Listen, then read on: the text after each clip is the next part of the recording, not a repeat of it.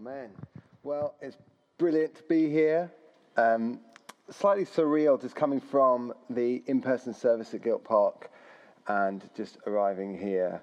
And I'll just tell you, gosh, how emotional. You know, the last time I preached live to our church with a room full of people was, I think it was like the 22nd of March, maybe the 15th of March, 2020. And so, it's so powerful, so good to be in a room with other people. And if you're able to, if you live nearby and you're able to come to one of the in-person services, you must do it. Just to be able to sing and worship with other people, so powerful.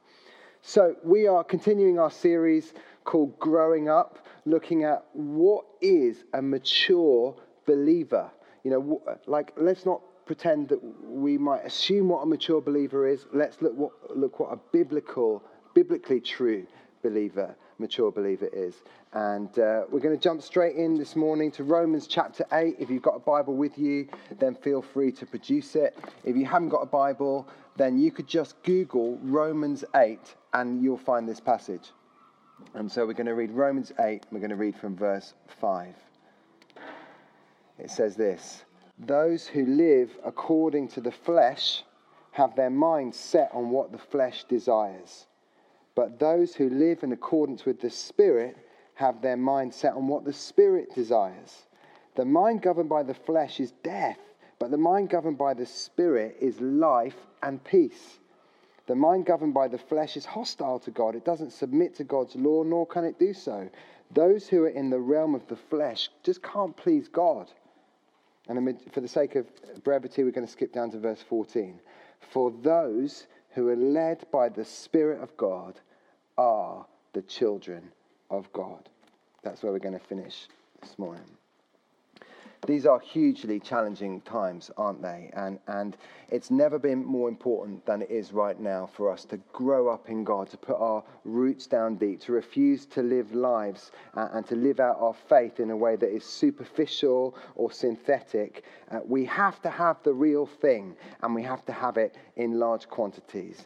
And it seems to me that perhaps the most important question to ask when we're thinking about this concept of maturity is, what's the difference? What's the difference between, if you were to pull a man off the street and then you were to pull out a person of sincere and deep and profound faith, what's the difference in the way that they live their lives? And so, you know, if we were to just take said man off the street and we were just ask them some questions, we would say, so just tell me, how do you live your life? How do you decide what the best way to live is? Then their answer might be something like this. They might say, well, to be honest with you, it's really difficult. It's really difficult to know what to do because there are so many voices. You know, they might say, I've got my ringing in my ears. I've got my parents' voice, my siblings' voice, my spouse's voice. I've got my children's voices, my grandchildren's voices. I've got my employers' voices. I've got Twitter or TikTok or Facebook or Instagram. I've got all of these voices speaking into my life. There are so many voices. There are also so many questions. Who should I marry? When should I retire? What coffee should I buy? What car should I buy? Where should I go after church today? All of these are questions in my mind too. So there are so many voices, there are so many questions. And then there's just so much noise, isn't there? It's such a noisy world. Roadworks, traffic jams, podcasts, the radio, the TV. It's very, very difficult to be in a place that is truly quiet. And so if you were to ask the man on the street, how do you live? How do you make decisions about what the right thing to do is? They would say, well, you know, there is so many voices, there are so many questions, there's so much noise. And so in the end, I really just have to do what seems right to me. You know, I just have to do what seems right to me. And so if you were to ask a person of faith, mature, profound faith, you know, how do you live your life? They'd say, no, well, I agree. There are lots of voices and there are lots of questions and there is lots of noise. But I'm not making decisions in my life based on what seems right to me. What I'm trying to do is I'm trying to recognize and respond to the voice of God. I'm trying to recognize and respond to the voice of God. And really that's what the Apostle Paul is laying out for us here in this passage. When he talks about living according to the flesh, he's not talking about, probably at first glance we might think it's something to do with sex. Like it's a euphemism for sex. Living according to the flesh, I get you. But that probably isn't what he's talking about. What he's talking about is just living according to whatever seems right at the time. I'm just doing what seems right to me, to my family, what's good for my prosperity and my health. I'm just doing what seems right to me. And it might seem that way of life, just doing what seems right to me, is liberating and expansive and free. I think most teenagers just want to do what I want to do.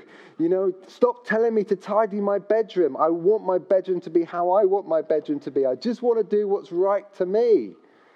We might think that it's a free way to live, but actually what Paul says here is this is verse 5, those who live according to the flesh have their minds set on what the flesh desires. Verse 6, the mind governed by the flesh is death. It's not life, it's not free, it's death.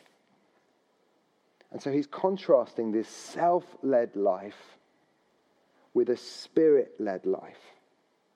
A life that's in pursuit of the voice and the direction of God. And he says this in verse 6. The mind governed by or led by the Spirit is life and peace. Isn't that what we all want? Life and peace.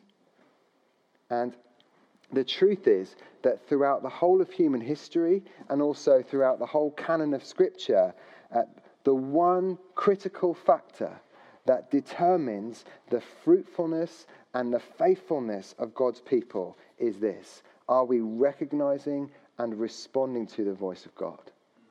Are we being led by the Spirit? Now, I want to prove that to you. And so what I want to do is take you on a whistle-stop tour through the whole of Scripture. So right at the very start of the book in Genesis chapter 1, 2, and 3, what you see is God saying, this is how I want you to live. And what's being contested is God's voice, is what God's saying. The serpent comes along and he says, did God really say that? It's what's being contested is what God is saying. And then if we were to fast forward a wee bit through to the Exodus story, God's people, the Israelites, are being rescued from slavery in Egypt. And once they're free, he says to them in Exodus 15 verse 26 this, if you listen carefully to the Lord your God and do what's right in his eyes, if you pay attention to his commands and keep all his decrees, then good things will happen to you. Or that's a quick summary. And then he says in Leviticus 26 verse 14, but if you will not listen to me and carry out these commands, and if you reject my decrees and abhor my laws, then bad things will happen to you. Do you see again, the question is, are they listening? Are they responding to God's voice? And the truth is that in the Old Testament, they rarely are listening and they rarely are responding. And so you just get these moments in the Psalms and the prophets and so on, where God is saying to them, please, just listen. Just open your ears. So for example, Psalm 81 verse 8, hear me, my people, and I will warn you. If you would only listen to me, Israel. You can see that just the desperation in his heart is, I just want my people to listen. And in Isaiah, God is promising his people. He's saying, listen, as you walk through life, I'm going to tell you which way to turn, if you'll listen to me. So Isaiah 30, the Lord longs to be gracious to you. Whether you turn to the right or to the left, your ears will hear a voice behind you saying, this is the way, walk in it. But the truth is that they're never listening. And so later on, Isaiah, the same prophet, says this, Isaiah 42 verse 20, you've seen many things, but you pay no attention. Your ears are open, but they don't listen. Or Isaiah 48 verse 8, you have neither heard nor understood. From of old your ears have not been open. And so the whole of the Old Testament is like this disaster story. It's like a train crash in slow motion of these people just not listening to God. And so therefore, they're living out the consequences of their own rebellion. And then Jesus comes as the ultimate expression of God's word. And time and time again, when Jesus is teaching in his parables, for example, mostly in Mark and Luke's gospel, after nearly every parable, there's this phrase that Jesus says, whoever has ears to hear, let them hear. Whoever has ears to hear. And in Matthew's gospel, chapter 13, Jesus' criticism of all of the religious leaders and the Pharisees is that though they see, they really don't see. And though they hear, they're really not hearing or understanding. And then he turns to his disciples in Matthew 13 verse 16, and he says, blessed are your eyes because they see, and your ears because they hear. And then just to fast forward a wee bit through, in Hebrews chapters 3 and 4, you have this refrain that comes again and again. Today, if you hear his voice, don't harden your heart. And then there's, just to arrive at the end of the book, Revelation chapter 3, there's those famous verses where Jesus is standing at the door and he's knocking. There's no handle on his side. Someone's got to open the door on the other side. And in Revelation 3, verse 20, Jesus says, here I am. I stand at the door and knock. If anyone hears my voice and opens the door, I'll come in.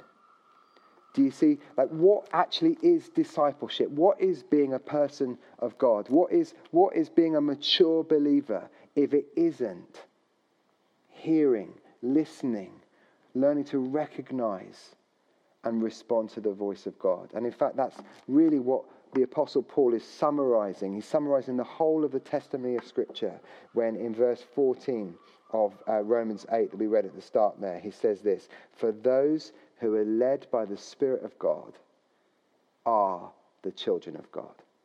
We could say it the other way around. For those who are the children of God, they're led by the Spirit of God.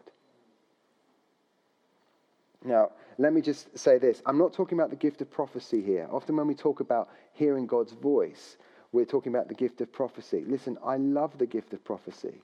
Even last week, Taryn and I were away at a meeting with some of our Vineyard friends in Birmingham, and we were really just wrestling through a particular thing and really trying to hear God.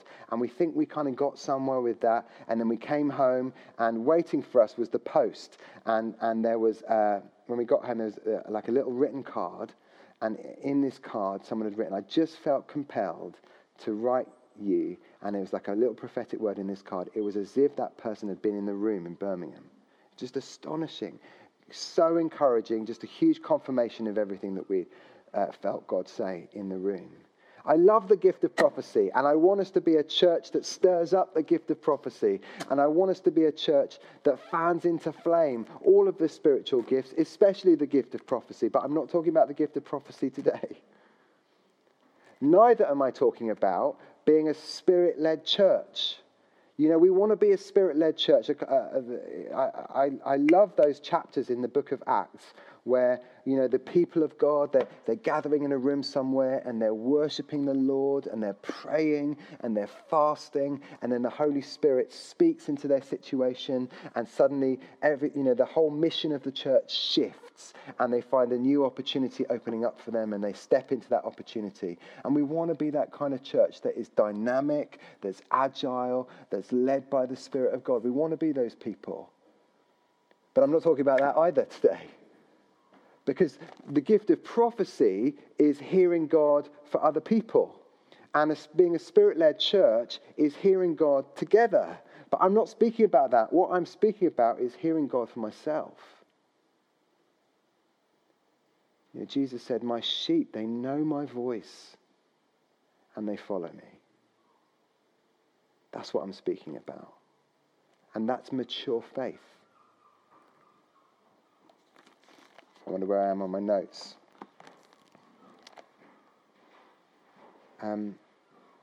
Listen, I really want to ask you today, what is Jesus saying to you? How is he guiding you? What is his direction for you today? If I need to hear the voice of God, what I need really, and this is just in finishing, is three things. The first thing I need is a quiet room. A quiet room. You know, I'm so struck by the life and ministry of Jesus, where everything he does is so counterintuitive. The more popular he gets and the more crowds come towards him, the more he runs away from the crowds and spends time in solitude. And there's this moment in Mark chapter 6 where it's all kicking off and he's perhaps as popular as he's ever going to be. And people are kind of rushing towards him. And he turns to his disciples and he says this. It's in Mark chapter 6. He says, "Come with me by yourselves to a quiet place and get some rest." That's the invitation of Jesus to us today. Come with me by yourself to a quiet place and get some rest. Very difficult to hear the still small voice of God in a noisy room. I need a quiet room. The second thing I need is an open Bible. You know, the wonderful thing is that when we're thinking about what is God saying to me and how is he guiding me, so much of the answer to that is in this book. You know, 2 Timothy 3:16, all scripture is God-breathed. It's so useful for teaching me, rebuking me. I don't like the sound of that, but it turns out I need it. Correcting me, don't like the sound of that either, but it turns out I need that too. Training me in righteousness. You know, so many things I could say about the scriptures, but let me just say this. I've never met a single person who genuinely and authentically hears from God who doesn't have a battered Bible. I need a quiet room. I need an open Bible. And the last thing is, I need a loose neck. You say, what are you talking about, loose neck? Well, it turns out that one of the worst things that the Bible can ever say about anyone is that they've got a stiff neck. And you're like, oh, great, that really helps, Chuck. That doesn't explain anything. Well, if you were living in the time that the scriptures were written, then you wouldn't need to have it explained to you. But we need Google and Bible commentaries to explain it to us. That everyone at that time was living in an agrarian culture. And pretty much everyone on the face of the earth, except fishermen and shepherds, were just living on their land. They were growing whatever they could produce on their land and then eating it. And so I guess several times a year, you'd take your ox or your neighbour's ox, and you know, if you borrowed it or hired it or something like that, and then you'd attach a plough to it, and you'd have one hand on the plough, and then you'd have in the other hand a really big stick. And you know, obviously you want to try and plough really straight rows, but it's quite hard because the ox wants to go wherever it wants to go. And so what you use is a great big long stick. And if you were to tap the ox on the left shoulder, then his head kind of goes to the left. He starts to veer to the left. You tap it on the right shoulder, he starts to veer the other way. And so obviously a really, really great ox is one that has a really highly sensitive neck.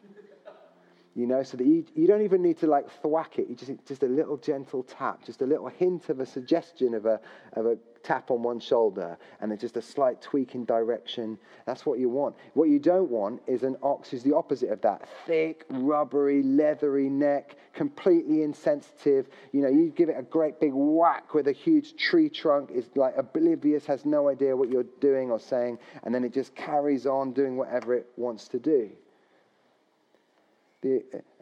In Acts chapter 7, Stephen, who's the first martyr in the church, he's just about to be stoned to death, and the crowd's gathering around him, and he's kind of preaching this amazing sermon.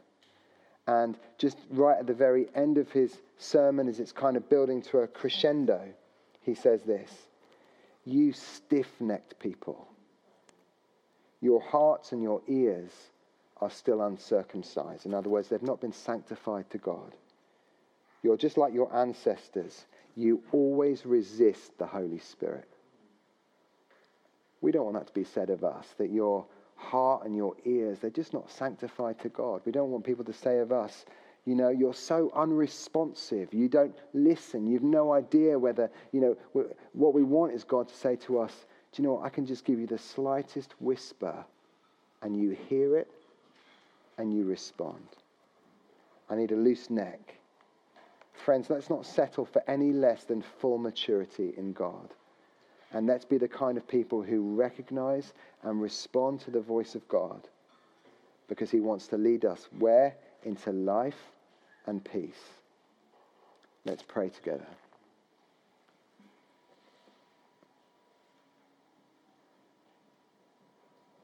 Lord Jesus,